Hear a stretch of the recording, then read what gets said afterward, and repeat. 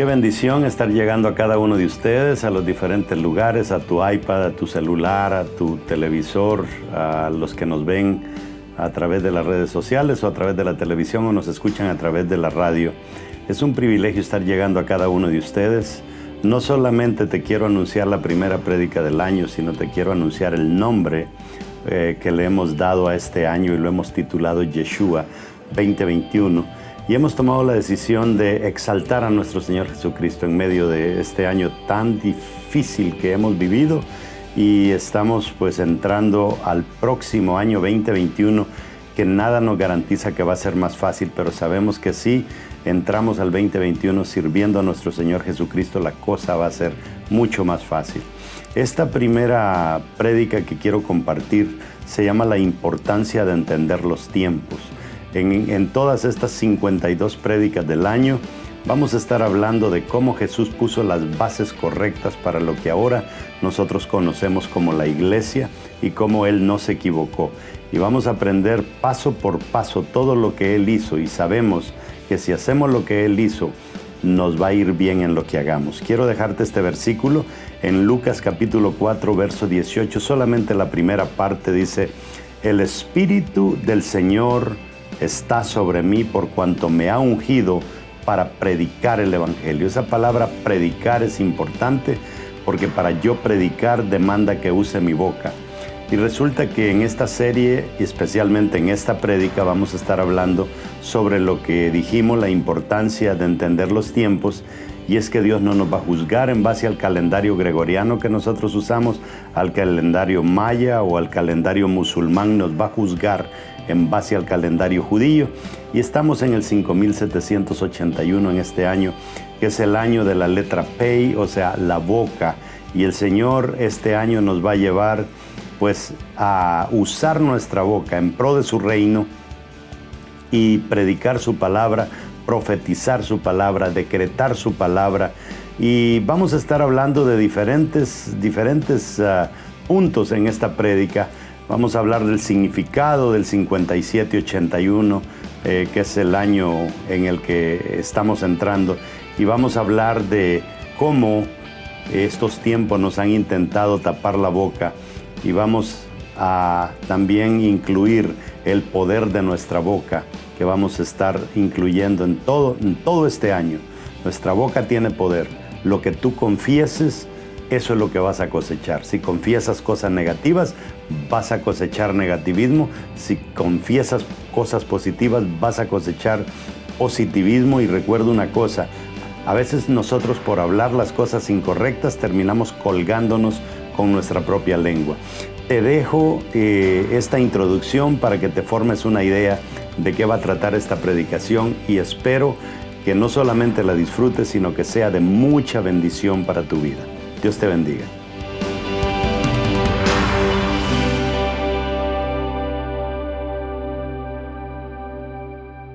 Bueno, vamos a hacer nuestra declaración de fe, pero como despiertos. Si quiere, póngase de pie y lo vamos a declarar. Diga conmigo: la Biblia es palabra de Dios. Si Dios lo dice, yo lo creo.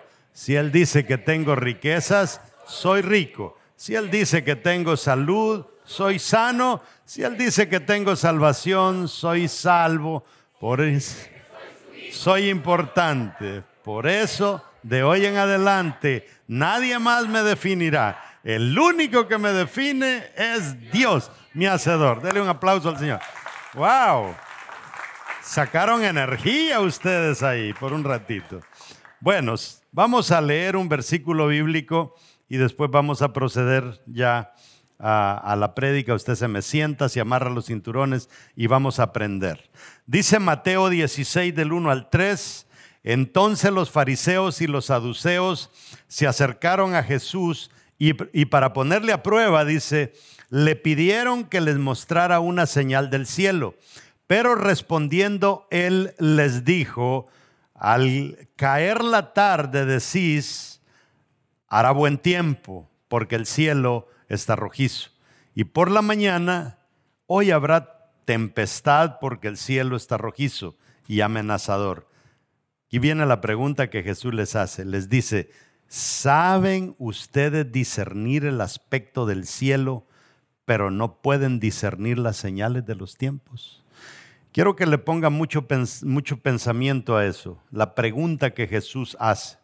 O sea, ustedes saben que la economía de los Estados Unidos va a bajar, ustedes saben que 500 restaurantes, 50% de los restaurantes van a quebrar, ustedes saben que 500 Starbucks van a cerrar, o sea, saben todo eso, pero no saben discernir las señales de los tiempos.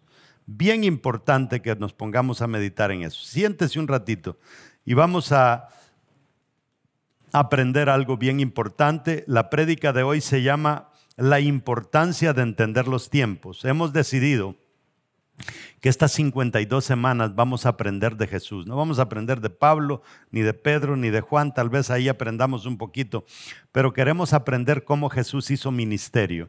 Jesús, usted tiene que entender que se topó con 5 columnas fuertes que no le dejaron prosperar su ministerio. Se topó con los escribas, los fariseos, los saduceos, los celotes, los esenios, y habían otros grupos pequeños, pero estos eran los 5 más importantes. No dejaron que el ministerio de Jesús prosperara.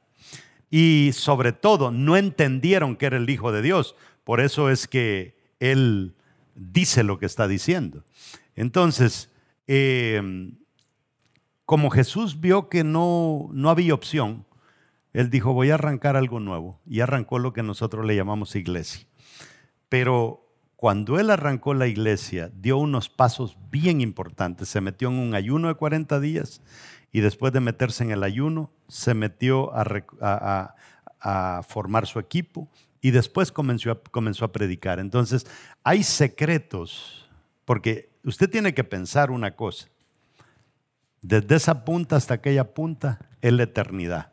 Esta raya que está aquí es el tiempo.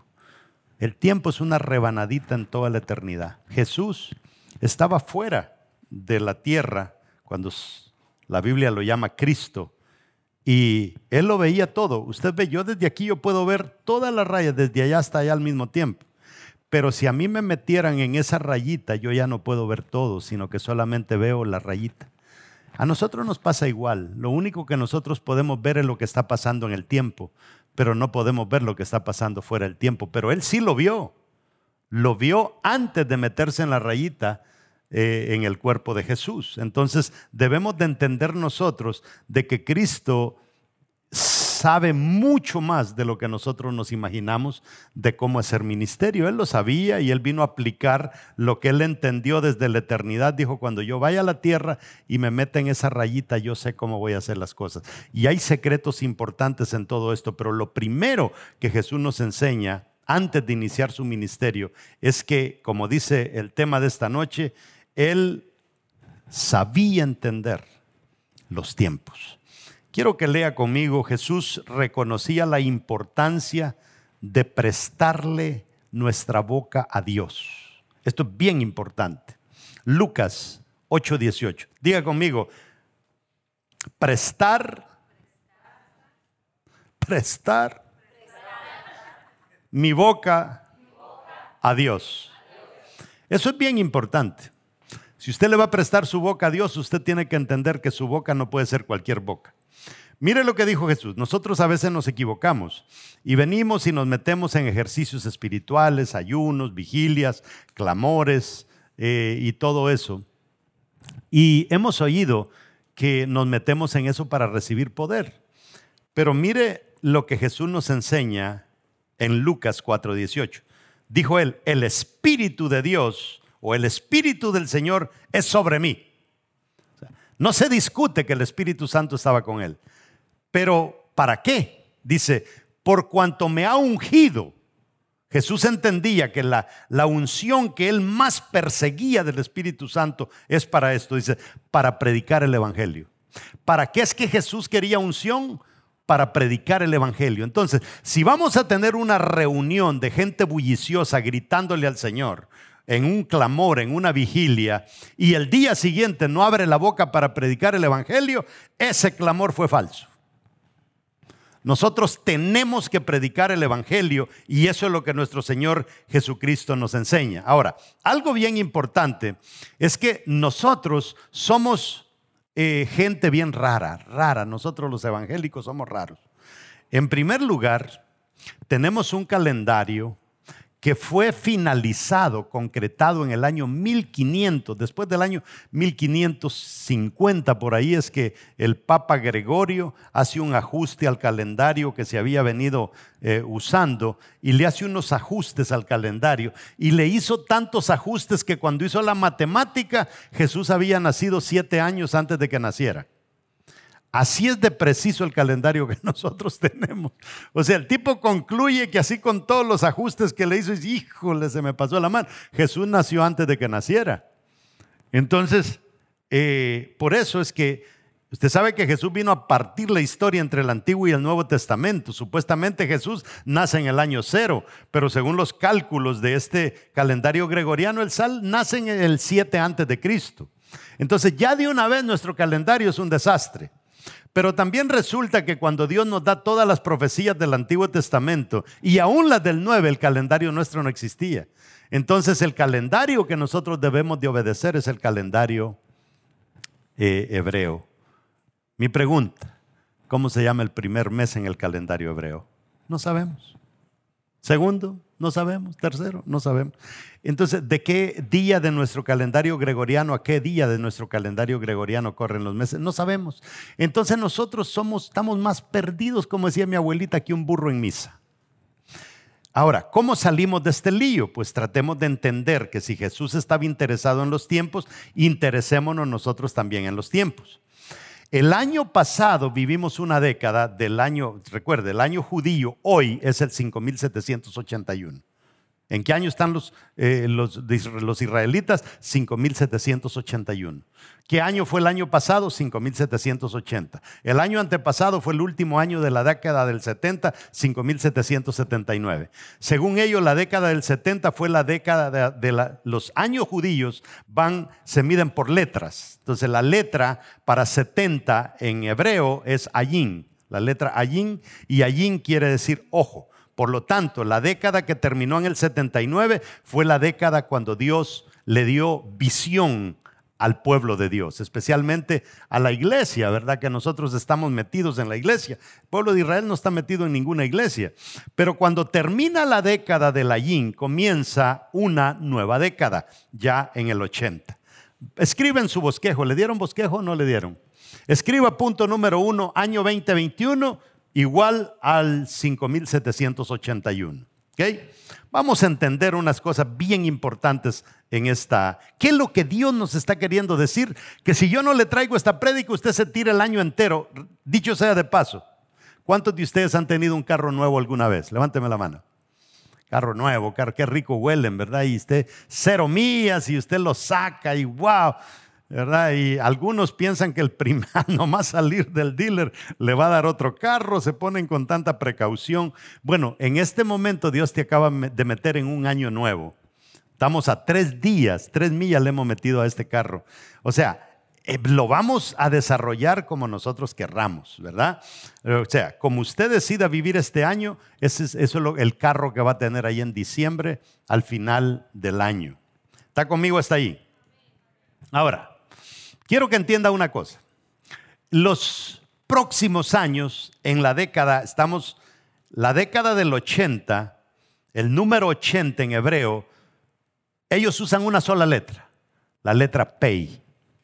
Y la letra Pei, aparte de significar 80, también tiene la forma de boca. Yo no sé si multimedia me la voy a pasar ahí, esa es la letra Pei. Tiene como la forma de una boca, ¿verdad? Labio de arriba, labio de abajo, boca. Entonces, ellos dicen que esta es la década de la boca. O sea, desde el 80 al 89, más nos vale que entendamos qué es lo que hace una boca. ¿Está conmigo? Ahora, nosotros lo podemos hablar o declarar, y lo que usted hable y declare, usted tiene que entender que usted puede traer lo que usted hable y declare a la existencia. Eso es bien importante. Usted entiende muy bien que si un hombre y una mujer tienen cuchicuchi, posiblemente de ahí salga un bebé. ¿Sí o no? ¿Está conmigo?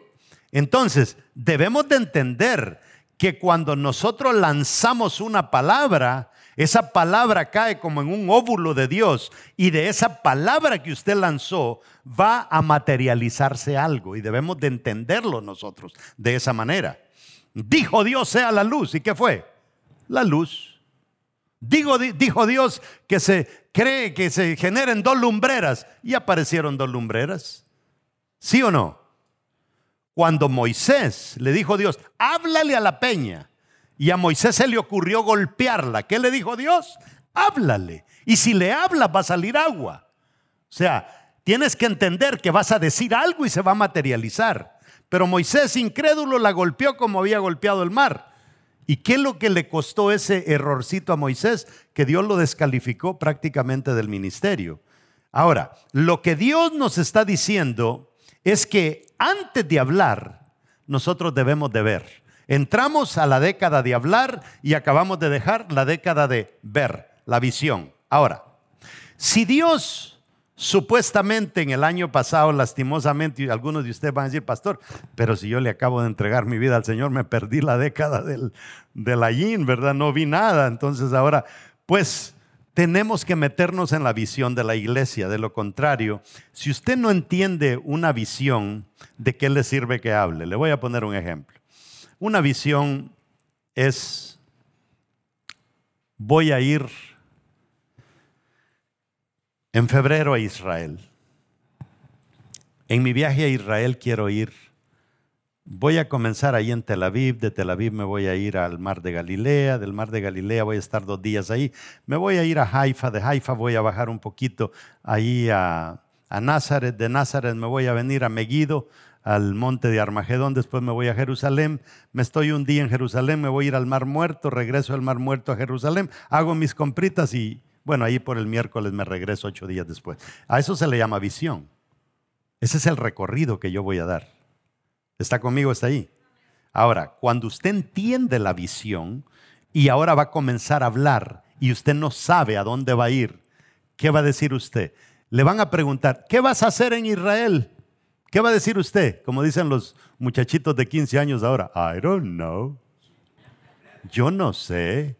Entonces nosotros debemos de saber cuál va a ser nuestra visión de vida en el Evangelio. ¿Me va siguiendo hasta ahí? Ahora es peligroso hablar sin ver las cosas como Dios la ve, porque es que nosotros vemos una tormenta y vemos caos.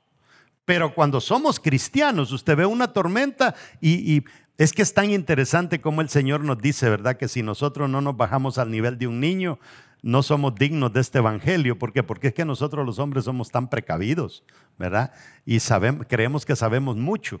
Pero si usted le dice al niño, esa tormenta de nieve va a pasar en 15 minutos, ¿le creen?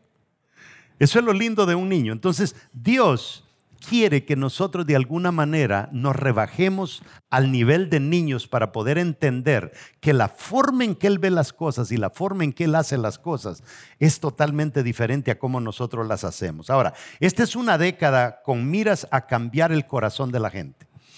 Hermanos, el problema de nosotros no es el calentamiento global, el problema de nosotros no es el que tiramos mucho plástico a los océanos, el problema de nosotros no es ni el virus, ni la contaminación, el problema de nosotros se llama yo. Nosotros somos un desastre, nosotros estamos echando a perder este universo, al grado que los multimillonarios han tomado la decisión y han dicho, ¿por qué no matamos unos 2 billones de humanos? Porque ya estamos muy sobrepoblados y la población máxima que la Tierra aguanta es 11 billones y ya tenemos 8, 3 más ya los vamos en 5 años los vamos a tener. Matemos unos 2 billones con un virus. ¿Me está entendiendo? O sea, nosotros los seres humanos, la verdad es que somos peligrosos, porque cuando tenemos poder y tenemos dinero, creemos que los que no lo tienen no valen nada. Ahora, este año comenzó el 18 de septiembre del año 2021. El 5781 está representado por 2 letras, porque tenemos la Pei, que significa 80, y ahora el 1, que tenemos la letra Aleph, que significa 1. ¿Está conmigo? ¿Está ahí? Ahí la tienes, es la letra Aleph. Ahora, cuando usted ve la letra Aleph, le va a ver esas dos patitas para arriba. Entonces el pueblo de Israel siempre ha identificado la letra Aleph. Dicho sea de paso, punto número 2, escriba el significado del 5781 para nosotros. Ahora, la letra Aleph tiene la forma de un buey, y ya le voy a hablar un poquito más de eso, porque la letra Aleph es interesante, porque aparte de que es una letra, es muda. No sé, usted por ejemplo dice en inglés hope, la H tiene un sonido de hope, pero usted dice hijo en español y la H no es muda. Así es la Aleph en hebreo, no es muda. Entonces, por ejemplo, Elohim comienza con la letra Aleph, pero es muda, no tiene sonido. Ahora, antes de entrar ahí, la letra Pei significa entrada. Diga conmigo, entrada. En la boca le entra a usted toda la comida. Entonces, entendiendo que este año es el año de la entrada, de la boca, de hablar, de declarar, de dar una orden y de hacer decretos. Esa es la letra P. ¿Qué es lo que vamos a hacer este año? Diga conmigo, boca, hablar, declarar, dar una orden y hacer decretos. Eso es lo que nos toca en este año. O sea, nosotros no podemos estar callados. Este es un año muy, pero muy importante. Mire lo que dice Proverbios. Se lo voy a leer en la traducción lenguaje actual, capítulo 18, verso 21. La lengua tiene poder para dar vida y para quitarla. La lengua. ¿Y dónde está la lengua? En la boca. Ahora, dice que la lengua tiene poder para dar o para quitar vida. Ahora, los que no paran de hablar sufren las consecuencias. O sea, si usted no para de decir babosadas, usted va a sufrir las consecuencias. Y si usted no para de decir cosas positivas, usted va a sufrir las consecuencias. ¿Está entendiendo? Ahora, cuando nosotros nos metemos a las redes sociales, gracias a Dios en las redes sociales la gente no habla, simplemente escribe lo que piensa. Pero es como que hablaran y a veces es más fuerte todavía. Pero usted puede ver todo lo negativo que circulan en las redes sociales y la verdad es que no entienden lo que nos está enseñando la palabra. Se lo vuelvo a leer. La lengua tiene poder para dar vida y para quitarla. Entendamos eso. Si este va a ser el año de la lengua, el año de la boca, usted tiene que saber para qué Dios le dio la boca. Oiga lo que dijo Jesús respecto a la boca. Mateo 12:34. Generación de víboras. Mire cómo les trató Jesús. Generación de víboras. ¿Cómo podéis hablar lo bueno siendo malos? O sea, tienen la boca, dice cosas bonitas, pero las acciones del cuerpo de ustedes es muy malo. Porque dice, póngale mucha atención a esto, de la abundancia del corazón habla la boca. Ok, aquí viene un problema. Porque está bonito que yo le diga a usted que este año vamos a usar nuestra boca, vamos a declarar, vamos a decretar, vamos a todo lo que ya le acabo de decir. Pero el problema es que su boca solamente va a decir lo que hay en su corazón. Entonces, si su corazón está repleto de basura, ¿qué es lo que va a decir su boca? Basura. Y siendo que lo que mi boca me da bendición o maldición, me da vida o me da muerte, entonces ¿qué es lo que voy a hablar? Voy a hablar muerte, porque lo que hay en mi corazón no está correcto. Ahora, lo que tenemos en el corazón sale por mi boca. Ese es un principio que no falla. Ahora, ¿qué es lo que yo tengo que hacer para que lo que me salga de mi boca traiga transformación a mi vida y a la vida de la gente? ¿Qué es lo que tenemos que cambiar? Lo que hay en el corazón. ¿Cómo yo cambio lo que hay en el corazón? Simple y sencillamente metiéndole semillas a mi corazón, semillas correctas, no las semillas equivocadas. Entonces, la palabra del Señor dice que toda palabra no regresa vacía. Entonces, sea positiva o sea negativa la palabra, no va a venir vacía. Si usted dijo desgracia, le va a venir desgracia. Usted oyó lo que dijo Job cuando le vino aquella gran peste, lo que yo me temía, o sea, lo que yo decía, eso me vino pues. Entonces nosotros tenemos que tener cuidado qué es lo que hay en nuestro corazón. Entonces, esta no solamente va a ser un año de hablar, sino va a ser un año de aprender. Es que en base a lo que usted aprenda, así usted se va a desarrollar. ¿Usted quiere que Dios lo use más? Aprenda más cosas positivas. ¿Usted quiere que Dios lo use más? Deje ese montón de basura que anda en su corazón. Usted quiere que Dios lo use más, prepárese sacando y metiendo. Porque si usted mete cosas nuevas sin sacar las cosas viejas van a terminar sacando las cosas nuevas. ¿Está conmigo? Entonces, número 3, nos quieren tapar la boca. Allí, déselo fuerte, hombre. Eso parece como que a esos aplausos se le llaman abortos. Como que iba a ser, pero no fue. Número 3, nos quieren tapar la boca. Bueno, ya usted sabe. Me llamó un día un amigo que tengo por allá, por un pueblo que se llama Tarragona en España. Me dice: hey, pastor, me dice, ¿tú sabes dónde nace la máscara? La máscara prácticamente, me dice, fue un invento de los árabes hace 2500 años. Porque ellos descubrieron que tapándole la boca a la gente le quebrantan el espíritu. Por eso es que usted ve a todas esas gentes, ¿verdad? Ahí con su trapo encima y no les permiten que le vean la cara. Y si usted se va a dar cuenta, todas esas mujeres tienen el espíritu quebrantado. Pero el problema es que nosotros los hombres nunca lo hemos tenido tapados, pero ahora sí, nos quieren quebrantar el espíritu. Ahora, usted dirá: pastor, pero ya estamos en el 2021, ¿eso va a cambiar? No. Ya anunciaron que salió la vacuna, pero aunque se lo vacunen a usted, usted tiene que andar la bendita máscara y tiene que andar la distancia, el distanciamiento social. Entonces, ¿para dónde vamos? Posiblemente para un año peor. Acaba de salir una cepa nueva en Brasil y una cepa nueva en Inglaterra. La de Inglaterra se multiplica 70 veces más que la anterior. ¿Será que vamos para un mejor año? No solamente eso, se acaba de decir que el 1% de todo el mundo ha sido infectados. O sea, el 99% de la gente no ha sido infectada. Imagínense la catástrofe que hemos vivido hasta ahora para el 1%. ¿Se va a poner más feo esto? ¿O se va a poner mejor? No sabemos.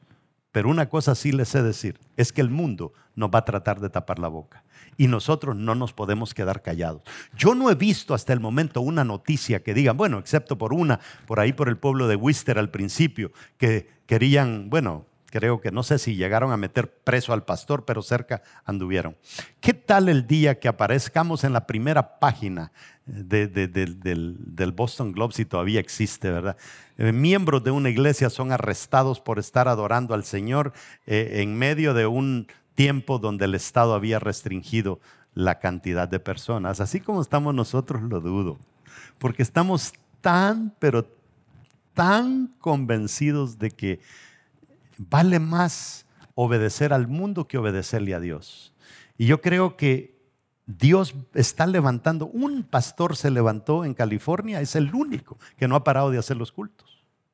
El otro día hablaba con otro pastor de California y me dice: mi iglesia se me vino abajo porque yo no abrí desde marzo. Pero este pastor abrió. ¿Cuál es la diferencia? La iglesia de él está repleta, la del otro tal vez no. Pero ¿en quién estuvo la decisión? En nosotros. Porque nosotros no podemos dejarnos que nos tapen la boca. Dios nos dio la boca para ponerla a su uso, no al uso ni nuestro ni al uso del mundo. ¿Me va siguiendo hasta ahí? Entonces, más nos vale que nosotros nos vayamos preparando. Ahora, lo interesante es que la letra Aleph se recuerda que le dije que se parece a un buey, dicen ellos. ¿Ok? Ahora, se parece a un buey, pero aparte de eso, el nombre en hebreo Elohim comienza con la letra Aleph. Y Elohim quiere decir Dios. Pero también la palabra Abba en hebreo comienza con la letra Aleph. Entonces tenemos buey, padre, Dios. La palabra líder comienza con la letra Aleph y la palabra enseñar comienza con la letra Aleph. Entonces, ¿qué nos está diciendo? Que aunque la letra es silenciosa, no necesariamente tiene que ser una letra vacía.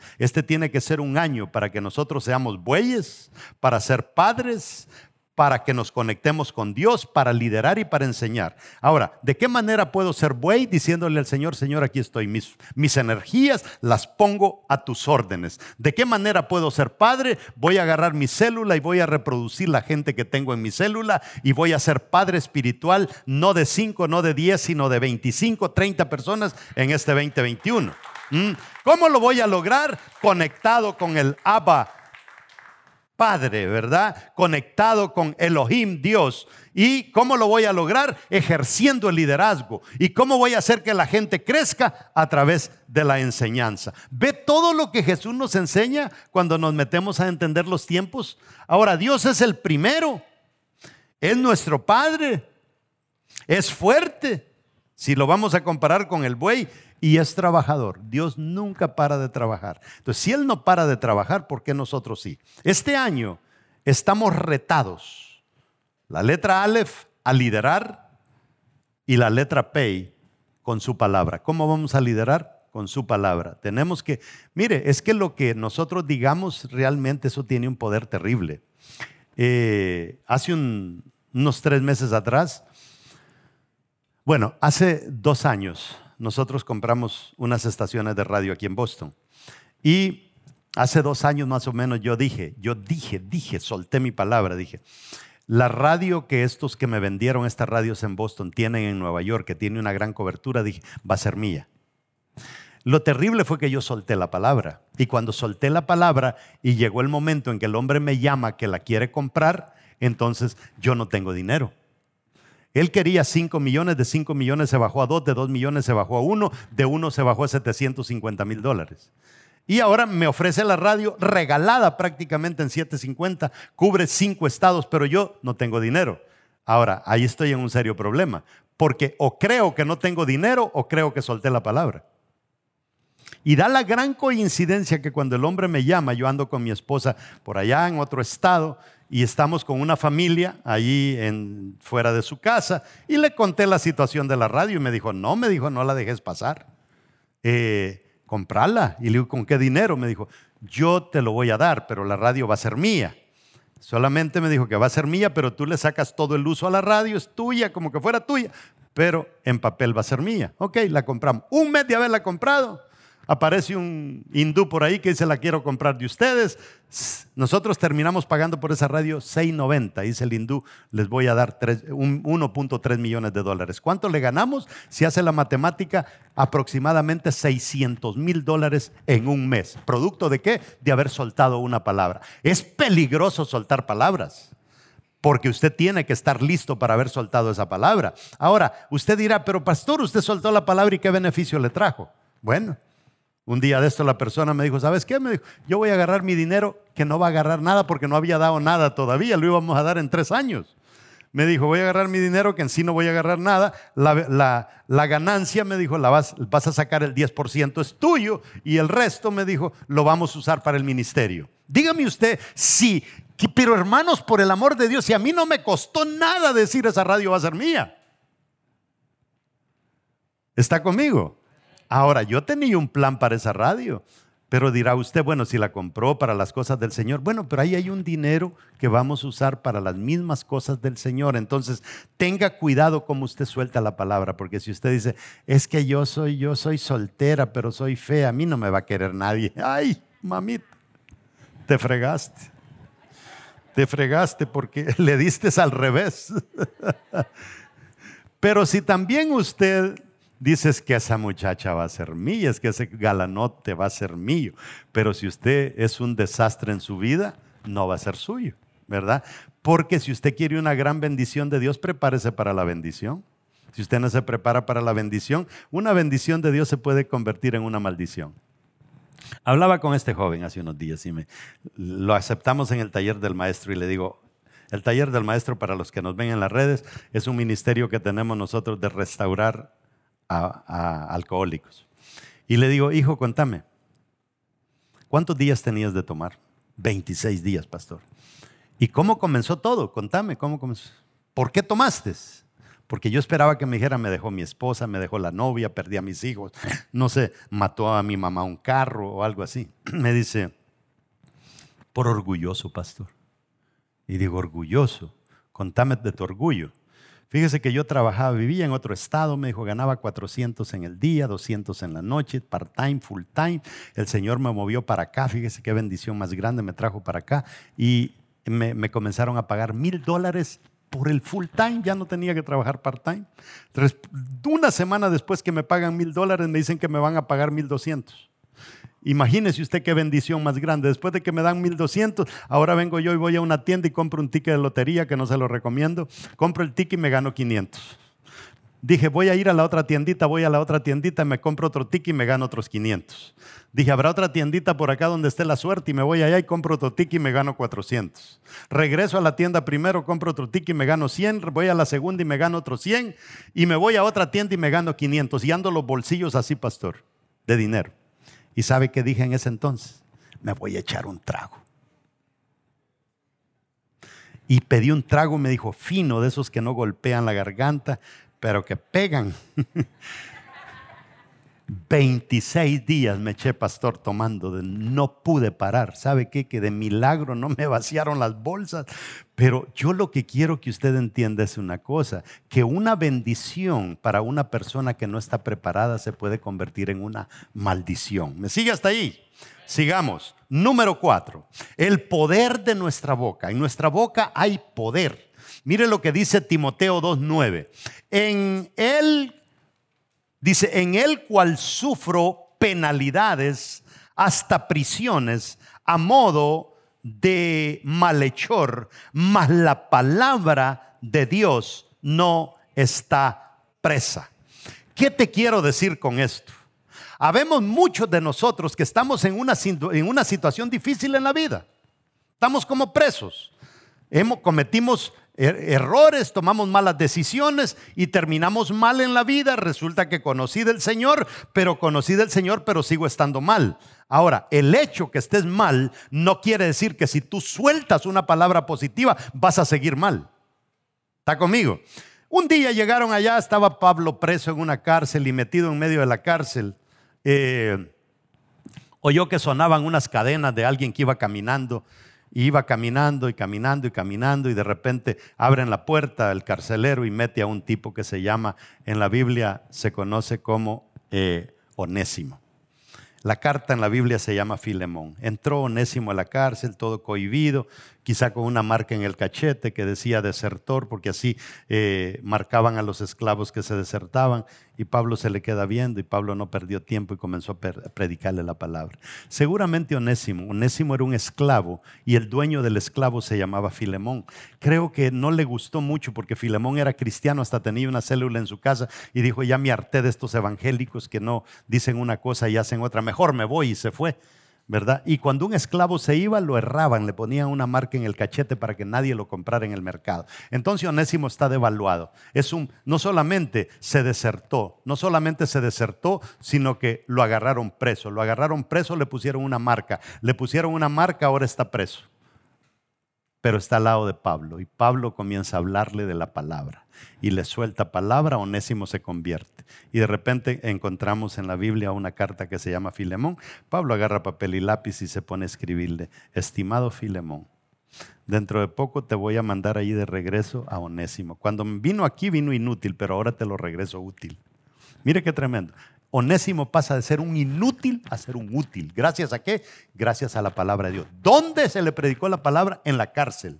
Nadie se imaginaba que Onésimo iba a salir de esa bendita cárcel. Pero cuando la palabra de Dios se suelta y se decreta, milagros pueden suceder. Nunca Onésimo pensó que un día iba a regresar sin cadenas. Y ahora le dice, fíjese, le dice Pablo: Filemón, dicho sea de paso, te voy a visitar un día, como quien dice, ay de ti si me tratas mal a este muchacho.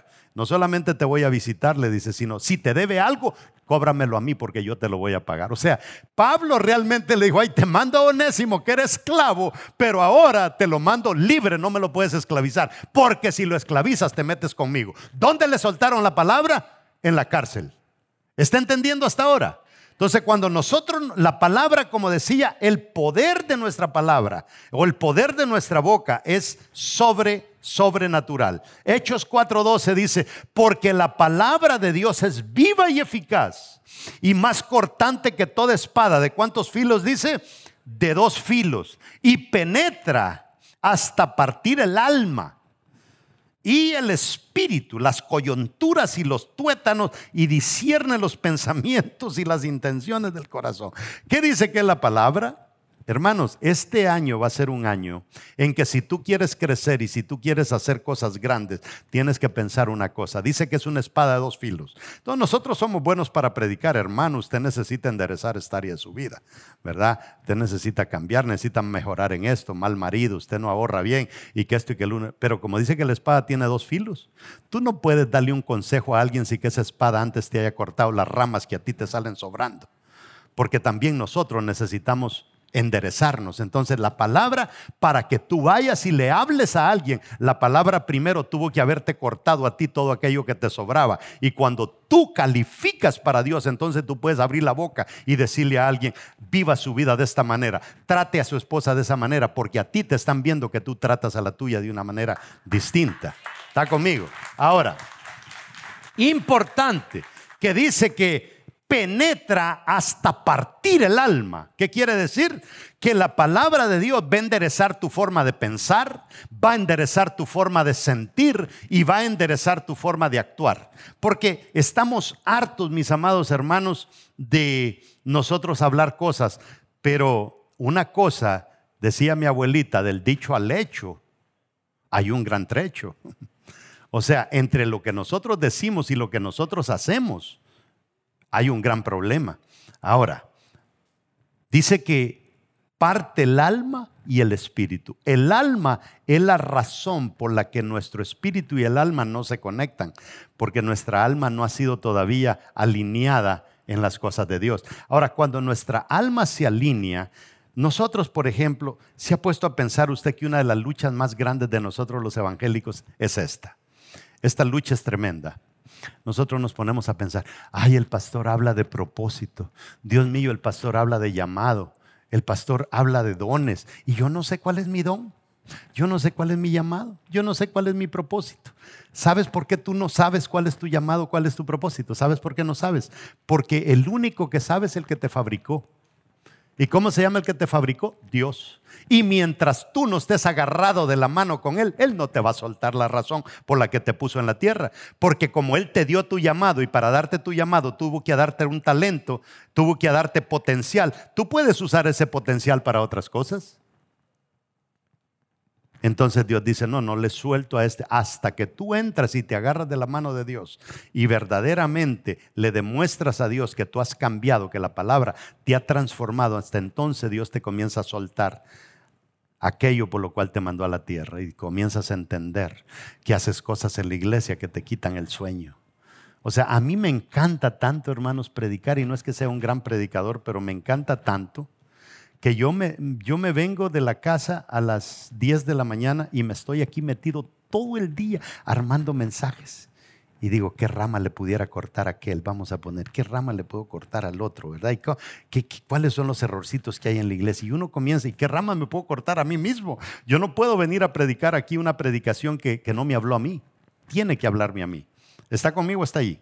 Ahora, quiero que vea conmigo lo que dice Pablo en Hebreos capítulo 4, verso 12. También dice Pablo, dice, porque la palabra, es Proverbios 23, 7. Dice: porque cuál es tu pensamiento en tu alma, tal es él. ¿Cuál es tu Por eso es que la palabra tiene que penetrar al alma, porque dice que lo que hay en tu alma, así eres tú. Entonces, si tu alma está podrida, si tu alma está llena de cosas negativas, más vale que comencemos a desalojar toda esa basura. Y le voy a decir una cosa, amados hermanos: el alma es tan terrible porque en el alma está la mente, en el alma están los pensamientos, los sentimientos y la voluntad. Y cuando usted odia a alguien, eso está en su alma. Cuando usted está metido en cosas raras, pornografía y todo este tipo de cosas, usted está metiendo imágenes que le van a durar 37 años en su cabeza. Y por mucho que yo me mate predicándole a usted aquí, las imágenes que usted tiene adentro pueden más que mi palabra. Y por eso es que uno dice: Dios mío, yo me mato tanto predicando y nadie cambia. Es por eso, porque yo no puedo competir con YouTube en tu casa. Si me vienes a escuchar 45 minutos y te echas 2 horas en YouTube todos los días viendo cosas raras, entonces no podemos competir. Ahora, no podemos liderar con su palabra si ignoramos lo que ella dice. Hace poco me invitaron, bueno, hace poco, el tiempo vuela, fui a predicar a Corea del Sur. Cuando estuve predicando en Corea, conocí a una jovencita y se hizo amiga de Caris, que fue conmigo. Y yo hablaba con la mamá y le digo, ¿y usted dónde está? Me dijo, estoy en un pueblecito de China. Y le dije, ¿ya aprendió chino? ¿Ya está predicando? No, me dijo, ni necesitamos aprender chino, porque el ministerio en el que yo estoy, me dijo, no predicamos, me dijo, con la palabra, sino que modelamos la palabra. Vivimos de una manera que dejamos que los chinos nos vean para que se pregunten, ¿y qué es lo que ellos tienen que a mí me hace falta? Y así es como nosotros predicamos. ¿Se imagina usted vivir 10 años haciendo ministerios sin abrir la boca, pero viviendo la palabra del Señor? Eso es tremendo. Nosotros estamos acostumbrados a predicarle a medio mundo, pero no hacer lo que la palabra dice. Hace unas semanas me estaba contando mi hija que la deportaron de China y la mandaron de regreso a Corea del Sur. Seguramente le dio por predicar y abrir la boca y la agarraron y la mandaron de regreso. Entonces, es tan importante el que nosotros aprendamos a vivir la palabra. Número 5, debemos darle asignaciones a la palabra. Y creo que con esta vamos a terminar. ¿Qué significa darle asignación a la palabra? La palabra es como un esclavo para nosotros. Usted le da una orden y ella lo obedece. Dijo Dios sea la luz y fue la luz. Interesante que en Génesis 1:1 dice en el principio creó Dios los cielos y la tierra. Y la tierra estaba desordenada y vacía. ¿Cómo estaba la tierra? Un despelote. Un desastre. Y lo terrible es que dice que el Espíritu de Dios se movía sobre la faz. En portugués dice pairaba, o sea, como aleteaba. O sea, el Espíritu se recorría por toda la faz de las aguas y veía el caos, pero no lo arreglaba. Pero comienza Dios a hablar y dijo Dios sea la luz y que se ordene esto y que las plantas den esto. Y comenzó a agarrar orden todo aquel caos. ¿Por qué? Porque Dios dio órdenes y la palabra se fue a hacer lo que Dios la mandó a hacer. Ahora, yo quiero que lea conmigo Éxodo 4:10. Moisés, el gran Moisés dijo, he entendido que he estado tanto tiempo en el palacio, pero me he dado cuenta que yo no soy egipcio, yo soy hebreo, o soy judío, o bueno, hebreo digamos, hebreo. Soy hebreo, entonces yo tengo que comenzar a destazar a estos egipcios. Y comenzó y se echó el primero. Lo enterró, y cuando lo enterró, entonces comienzan sus tratos con Dios. Y Moisés había entendido que si yo tengo un buen machete y tengo fuerza, yo acabo con estos enemigos. Entonces Dios, Él se va, mata a uno, se va, ya usted conoce la historia. Ahí, por el verso 10 del capítulo 4, se topó con Dios. Y Dios le dice, sin embargo, le dice, Moisés le dijo a Dios, pero es que yo no sé hablar bien. Siempre que hablo se me traba la lengua y por eso nadie me hace caso. Este problema lo tengo desde niño. Dios le contestó, escúchame Moisés, soy yo quien hace que hables o que no hables. Soy yo quien hace que puedas oír o que no oigas nada. Soy yo quien puede hacerte ver o dejarte ciego. Anda, le dice Dios. Ponte en marcha, Egipto, que yo te ayudaré. ¿A qué le dice? ¿A que mates a más egipcios a machete? No, a que hables bien. Y te enseñaré lo que debes de decir. A Egipto no lo vamos a destruir a machete. A Egipto lo vamos a destruir con palabra. Mire qué tremendo. O sea, es que la palabra de Dios es poderosísima. Moisés aquí es un hombre sin tierra. Acaba de matar a un egipcio. Anda en el desierto, lo tenía todo. Era el niño bonito de los egipcios. Y ahora es un desastre, es una persona non grata. Y Dios le dice, no te preocupes Moisés, que todavía te queda la palabra. Si tienes la palabra, lo tienes todo. Entonces cuando nosotros tenemos la palabra, mis amados hermanos, nosotros prácticamente lo tenemos todo. Dios aquí nos enseña que ninguna excusa tiene valor ante la palabra. Usted puede decir que yo soy un desastre, pastor, usted no conoce a mi familia, padre borracho, madre prostituta, tío ladrón, abuela que no sé qué. No, no hay excusa. Si la palabra del Señor dice que Dios te va a bendecir, te va a bendecir. Si la palabra del Señor dice que tú obedeces a sus mandamientos y las bendiciones de Él te van a perseguir hasta que te alcancen, más te vale que le creas a Dios y deja de creer en tu historia, porque yo siempre lo he dicho y se lo vuelvo a repetir por 485 veces ya. Una cosa es la realidad y otra cosa es la verdad. La realidad es que podemos venir de un hogar desastroso. Mi papá fue un borracho, mal ejemplo en el hogar. Vengo de un pueblo pobre, de un país pobre. Esa es la realidad. Pero la realidad no es la que pesa aquí, lo que pesa es la verdad. La verdad es qué es lo que Dios dice que yo soy. Si Él dice que soy su hijo, soy importante. ¿Qué dice la realidad? No vales nada. ¿Qué dice la verdad? Soy hijo del único Dios verdadero sobre este universo. Tú decides cuál de las dos cosas crees. Entonces nosotros debemos de aprender que la palabra nosotros la podemos soltar, como antes soltaban esas palomas con un mensaje en sus patas y la paloma llegaba, la agarraban y agarraban el mensaje. Lo mismo podemos hacer con nuestra palabra. Termino con Jeremías 1:4. Dice, vino pues, déjeme ver si tengo otra versión, aquí es la misma.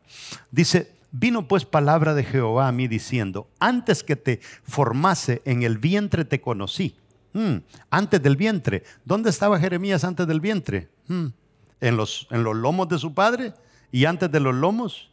Y antes que nacieses te santifiqué. Antes de que nacieras yo ya te había santificado. Te di por profeta a las naciones. Y yo dije, abrió la boca Jeremías y dije, no puede ser. No puede ser. Señor Jehová. Quiere decir, Señor, yo le juro que usted se está equivocando. Agarró a la persona equivocada. He aquí, no sé hablar porque soy niño. Y mira la arremetida que le pega a Dios a Jeremías. Y me dijo Jehová, no digas. ¿Qué le dijo Dios? No digas. No digas que vienes de una mala familia. No digas que vienes de un hogar disfuncional. No digas que naciste para el desastre. No digas, le dijo. No digas. Soy un niño. Porque a todo lo que te envíe irás tú. ¿Qué importa lo que la realidad o la vida te diga?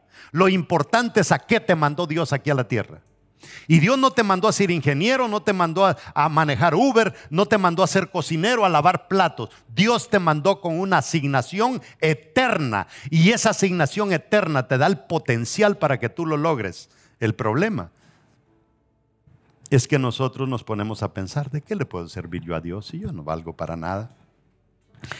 Y en el verso 8, Dios le dice a Jeremías, no temas delante de ellos, porque contigo estoy para librarte, dice Jehová. Y extendió Jehová su mano y tocó mi boca. Y me dijo Jehová, he aquí, he puesto mis palabras en tu boca. Verso 10, mira que te he puesto en este día sobre naciones y sobre reinos, para arrancar y para destruir, para arruinar y para derribar, para edificar y para plantar. ¿A quién le está hablando Dios? A un niño de 5 años. ¿Qué es lo que Dios está haciendo? Le está poniendo el videíto de YouTube que el Señor tiene para él, el tutorial de qué es lo que Jeremías va a hacer cuando esté grande. Y él, como es un niño, se queda anonadado, atontado, porque cree que no lo puede lograr. Pero sabe una cosa, usted lee todo el libro de Jeremías y Jeremías hizo aquello para lo que Dios lo había llamado. La pregunta, yo no le estoy hablando de niños de 5 años, yo le estoy hablando a adultos, pero con un serio problema, que cuando nosotros somos adultos creemos que lo sabemos todo. Por eso el Señor nos da una fórmula bien fácil. Dice, el que no se haga como un niño, dice yo, vamos a tener problemas. ¿Por qué? ¿Por qué? Porque el viejo lo calcula todo. El viejo todo lo ve negativo. El viejo cree que sabe más que Dios. Pero, amados hermanos, si yo dejo caer un huevo en la refrigeradora y se hace plasta en el suelo, y yo le digo a un niño de 3 años, hijo, no se preocupe, ese huevo yo lo arreglo. ¿Qué va a decir el niño? Sí, mi papá lo va a arreglar. Ese es el nivel al que Dios quiere que nosotros nos comportemos con Él. Es la única, Dios nos da la fórmula para que Él nos pueda usar. Tenemos que poner, por un lado, todas las cosas negativas que nosotros decimos que nos van a frustrar los planes de nuestro Dios. Póngase de pie. No podemos usar mala palabra. Proverbios 31, del 8 al 9 dice: habla a favor de los que no pueden hablar por sí mismos. ¿Qué dice?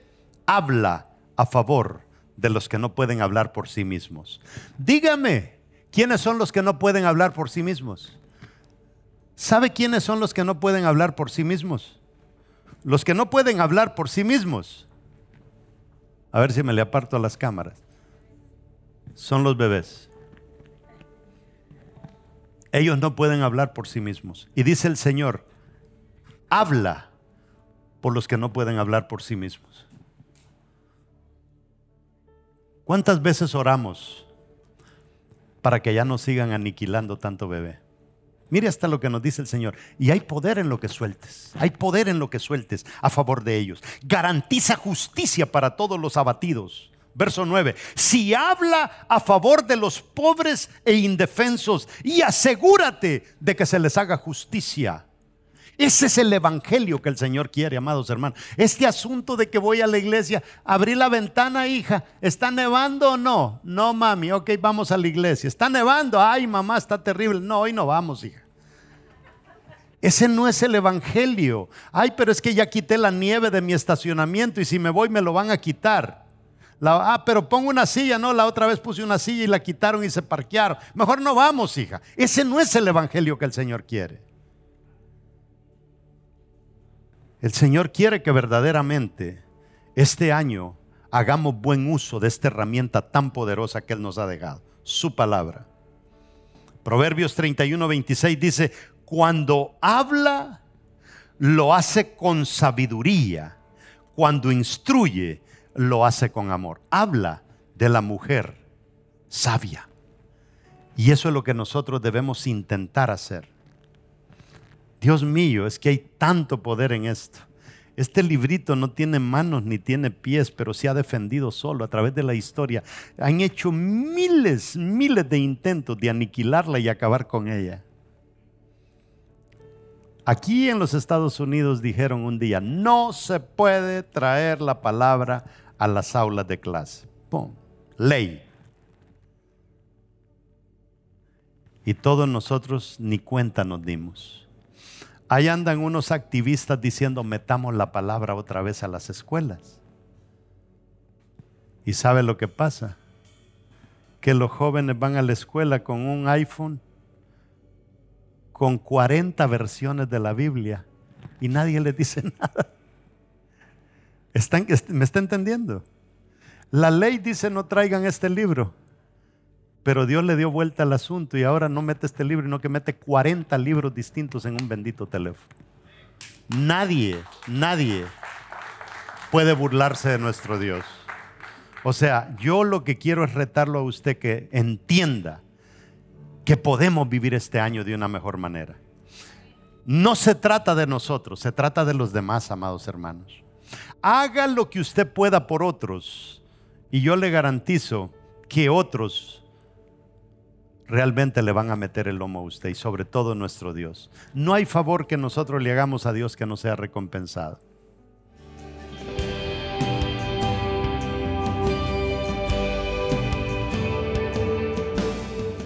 Espero que esta prédica te haya hablado, te haya bendecido, y parte de lo que vimos en ella fue que no debemos de nosotros en ningún momento utilizar mal la boca. Proverbios 31, 8, verso 8 y 9 dice: habla a favor de los que no pueden hablar por sí mismos, garantiza justicia para todos los abatidos. Si habla a favor de los pobres e indefensos, asegúrate de que se les haga justicia.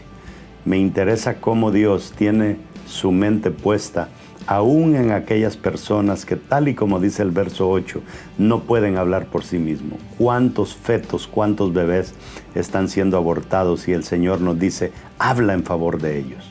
Qué importante, imagínate, si Dios tiene puesta su mente en un feto que todavía no ha nacido, ¿cuánto Dios no tiene puesta su mente en ti? Y así como nos dice Dios que hablemos en favor de los que no pueden hablar por sí mismos, pues cuánto más si nosotros hablamos con nuestro Padre en favor de aquellos que sí entienden, pero que de alguna manera el enemigo nos ha tapado la mente, nos ha frustrado la mente, y necesitamos ese toque divino para desengancharnos de esa situación. Y por eso te hago el reto en este momento, si este mensaje te ha hablado, que no dudes, no pierdas tiempo en venir a los caminos del Señor y decirle gracias, Señor, por tu perdón, por dar a tu Hijo unigénito por mis pecados, que aun cuando yo no sé valorar, tú aún así me valoraste. Yo te voy a invitar a que hagas esta oración conmigo, y haciendo esta oración pasas de condenación a salvación. Por favor, hazla conmigo. Di conmigo: Señor Jesús, reconozco que he pecado, pero también reconozco que en ti hay salvación, que, Señor, en ti hay gracia y en ti hay amor. Y por eso tomo la decisión de agarrarme de tu mano como mi Padre y no soltarme de ella, porque sé que solo me equivoco demasiado, y en ti, Señor, yo siento que estaré seguro. Por eso te acepto en mi vida, te acepto en mi corazón, y gracias por escribir mi nombre en el libro de la vida. Amén.